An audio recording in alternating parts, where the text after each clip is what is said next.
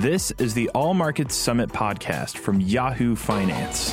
Adena, it's so great to see you. Thanks so much for coming here today. Of course, it's great to be here. So let's start off and talk a little bit about your goals at NASDAQ. What have you accomplished and what do you hope to accomplish there as the CEO? Sure. Well, I became the CEO a little under 3 years ago. And one of the first things we did when I came on board as CEO is to do a strategic review of the company. And we really involved a lot of the organization behind it. What we realized is we have an incredible company with a very strong foundation. And our strengths are in technology, integrity, and global market expertise. And so what we really are focusing on is making sure we're taking that expertise and our technology capabilities and applying them to the global markets. We have 130 other markets that use our technology today. We have about 165 broker-dealers who use our technology today to help monitor their trading activity. And so we want to make sure we become a deeper partner to our clients, make sure that we're really leveraging our technology expertise while we continue to maintain our strength as a capital market ourselves. How do you measure success? I mean, it's a competitive business. We can talk about that a little bit. But what do you look to? So we certainly look at, we have several metrics of success, but obviously how many companies are choosing to list on NASDAQ, how well are we doing in attracting order flow to the NASDAQ exchanges, both here and in Europe. We also own all of most of the exchanges in the Nordics. But then also looking at how are we deepening our relationships with our broker-dealer clients, our investment management clients, and our exchange clients. And that really comes in the form of data and technology. So are they leveraging us to manage their trading technology, their clearing technology, settlement, risk management? Are they leveraging us to make sure they're getting the best insights into the markets? And one of the areas of real focus for us in that space has been in the investment management space and helping them have better analytics, alternative data to make better investment decisions, and better competitive analysis. So those are all the areas that we're focused on right now. A lot of technology there. So this is about generational change, this summit, and I want to know, how does that figure into the way you do business? Are young people looking at investing in different ways, or are you looking to hire people differently?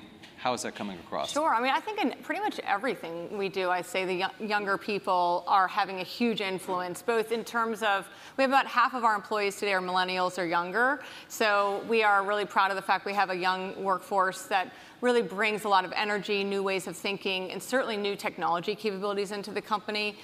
And so we are definitely trying to leverage that to continue to adjust how we work, how we make sure that we're bringing those technologies to our clients.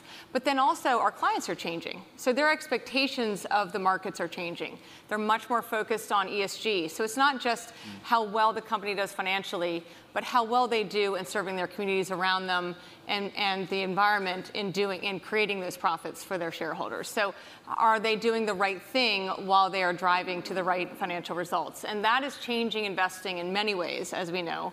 ESG funds have become really popular. ESG metrics are becoming a big... ESG is? Oh, environmental, social, and governance. Right. So how the company runs itself from an environmental impact, a social responsibility, and a governance oversight. Making sure they're doing that the right way and they're bringing the right metrics into the company. Investors care, and that is all being driven by millennials and Gen Zers. And I think that's going to have a lasting impact on the markets and on the companies and how we operate. Okay, I'm going to interrupt this regular flow of questions to tell you a little known fact about Adena. She is a black belt in Taekwondo. Okay, so if anyone's thinking about messing with her, don't mess with her, right? So that's the case, right? Yes, it is. And how did you get into Taekwondo? Come on. Well, I have kids now who are actually almost growing. I mean, they're 21 and 23. When they were kids, they took Taekwondo. And I would stand there on the sidelines and watching them do their Taekwondo, and I thought, well, why am I not doing that? So they have adult classes too. So I started taking adult classes, wearing that white belt, walking in, and I love it. I mean, I have to say, it's a wonderful opportunity to strengthen your core, to get better balance, but also to learn a lot of skills about resilience, making sure that, if you take a punch, if you give a punch, you have to be willing to and able to take a punch. How do you make sure that you are improving for yourself and not just for someone else? And all of those kind of other elements of the Taekwondo experience have actually been, I'd say, just as powerful as the physical ones. You never had to actually use it to defend yourself? No, but sometimes you can kind of visualize what would you do if you had to defend yourself. Right. When there's a business rival around. And we do, of course, we do sparring in class, so that's Wow. always a fun experience. That's pretty wild. That's amazing. It sounds mundane to go back to the other stuff. No, sorry. So let me ask you. So from where you sit, you have this really unique view of the U.S. economy, maybe the global economy. Where do you think things stand right now? There's a lot of talk about possible recession, and we can talk about IPOs because I want to get into that a little bit. But just generally the economy. Well, I do think that we've been very resilient as an economy over the last decade. We've come out of a period of great turmoil and tumult in our economy and in the global economy. And when you look at how all of the regions of the world have been able to recover from that, I think the U.S. has done an extraordinarily good job of rebuilding the economy, creating new opportunity, obviously making it so that we have a great employment environment, and growing on a pretty consistent basis. I think that it has been many years of really accelerating or at least improving growth. I wouldn't say accelerating, but improving growth.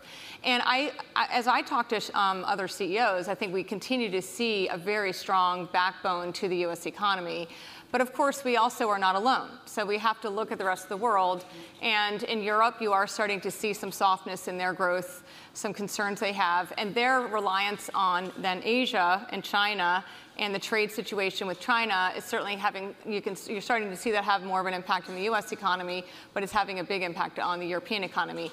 And we are all interconnected. So I'm not one to predict the future. I do think, though, that we have some areas where we have to continue to find ways to get past those trade issues and to try to drive that growth, make sure that we can maintain the growth that we've been experiencing. All right, speaking of those trade issues, the administration has suggested that it may look to delist Chinese companies or make it more difficult for Chinese companies to list on U.S. exchanges, including, of course, the NASDAQ. What's your take on that? Well, I think the good news is the administration actually backed off of that statement and basically said that that is not what they're considering doing. I think, though, that when we looked at the world that we operate in, first of all, we are seen as the land of opportunity, and we want to continue to be seen as the land of opportunity for companies from all over the world to come and get access to U.S. investors. So two things. One is we are under a statutory obligation to be non-discriminatory in the way that we bring companies onto the U.S. market, and that includes non-discriminatory in terms of other countries, and that's something we take very seriously.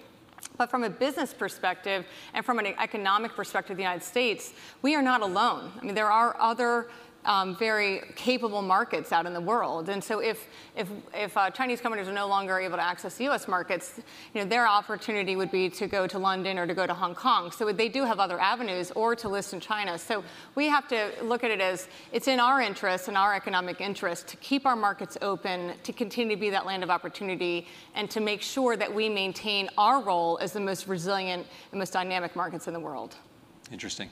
So obviously there's been a lot of chatter about what's going on in the IPO markets lately, Adena, and people have been talking about the unicorns and the post-IPO performance for those big companies, and frankly, it hasn't been so great for a lot of them. What is your take on where things stand right now with IPOs? Well, actually, if we look at purely on the stats, we've had almost 150 IPOs just on NASDAQ this year alone. We've raised, I think, something like $27 billion so far this year on NASDAQ.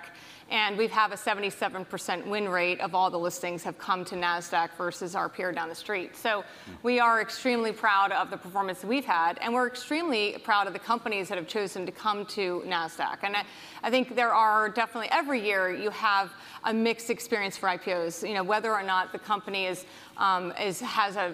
races off the gate and has a huge run-up, or whether or not they might have maybe not as smooth a path into the public markets. The fact of the matter is their success is going to be measured over time.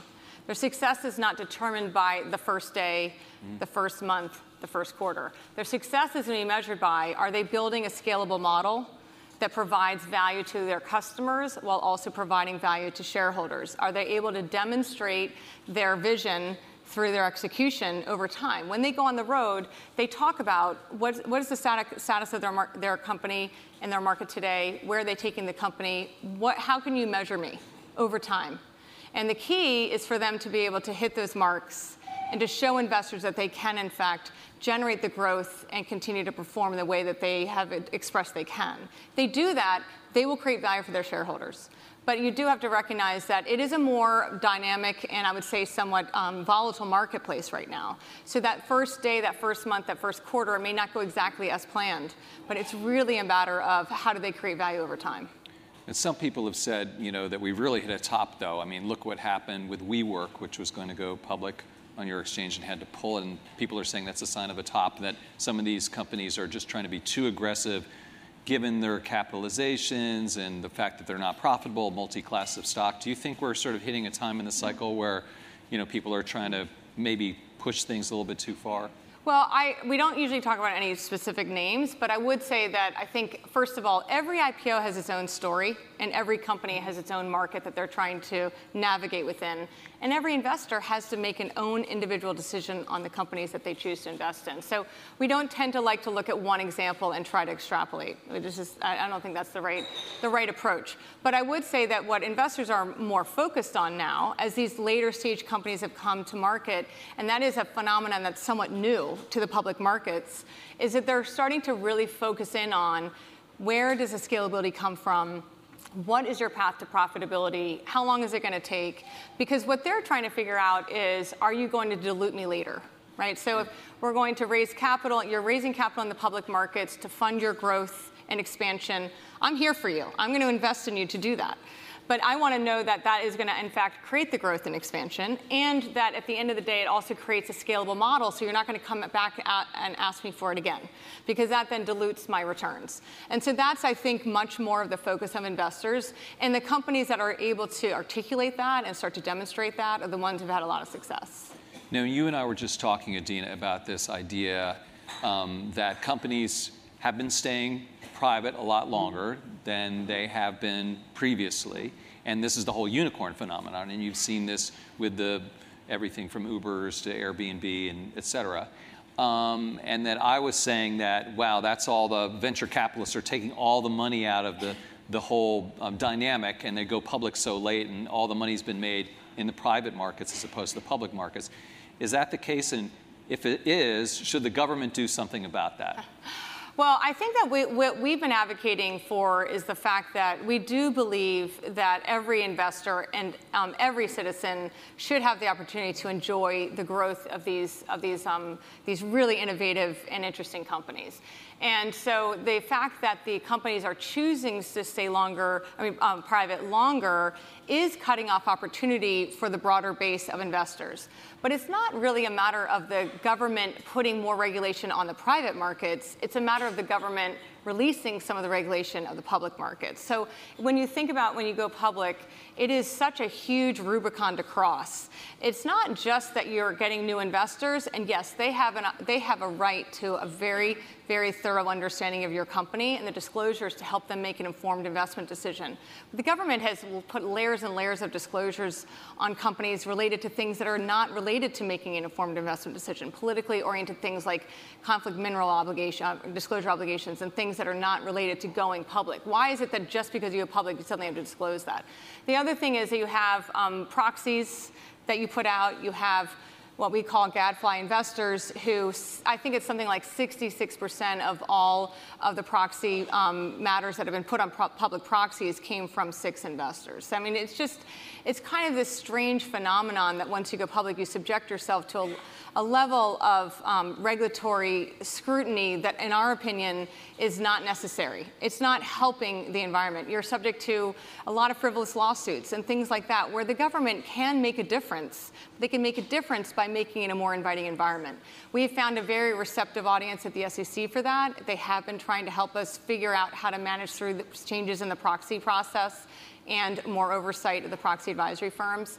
But it's also a complicated political situation, so progress can be slow there. But we've been on this march for 3 years. And so what's holding that back? So are there vested interests? In other words, there's a group of lawyers that contribute to the political process, et cetera. Is that sort of it? Yeah, there are a lot of vested interests here. Right. And they've found a That's way a to political use answer. yes. They've found a way to use these elements of the public markets to, advance their needs or advance their interests, and so therefore they're not that interested in peeling them away. But if you're a public company and you have ready access to private capital or very challenging access to public capital, I think your choice would be, let me stay private longer. If we can make the public markets more inviting and less concerning to them, and make it so it's a more, I would say, normal experience to go into public markets, then I think that you're going to find even more companies want to come out, and they would come out earlier. Quick last question, Adena. Crypto, is that a friend or a foe of the NASDAQ? Neither. I think that we find it to be a really interesting innovation. I think that the technology that underpins it, the blockchain, is actually quite interesting, and we're integrating the blockchain into a lot of elements of our trading infrastructure for new markets that are launching. But the crypto itself, I think it's a manifestation of that technology. The jury's out. It's a very, very young invention still. I think that has had that classic product life cycle where, big hype, and then, well, what is it really used for? And let me just figure out where. So I think it's going through that period now of saying, is there a practical use for crypto, whether it's stable coin versus true, Bitcoin? Are there ways to be able to leverage this new technological innovation to create better ways to transfer money, to make it so that the global economy works faster and better? And I still think that there's real opportunity there. Okay. Adena Friedman, CEO of the NASDAQ, thank you so much for joining us today. Thank you. Appreciate it.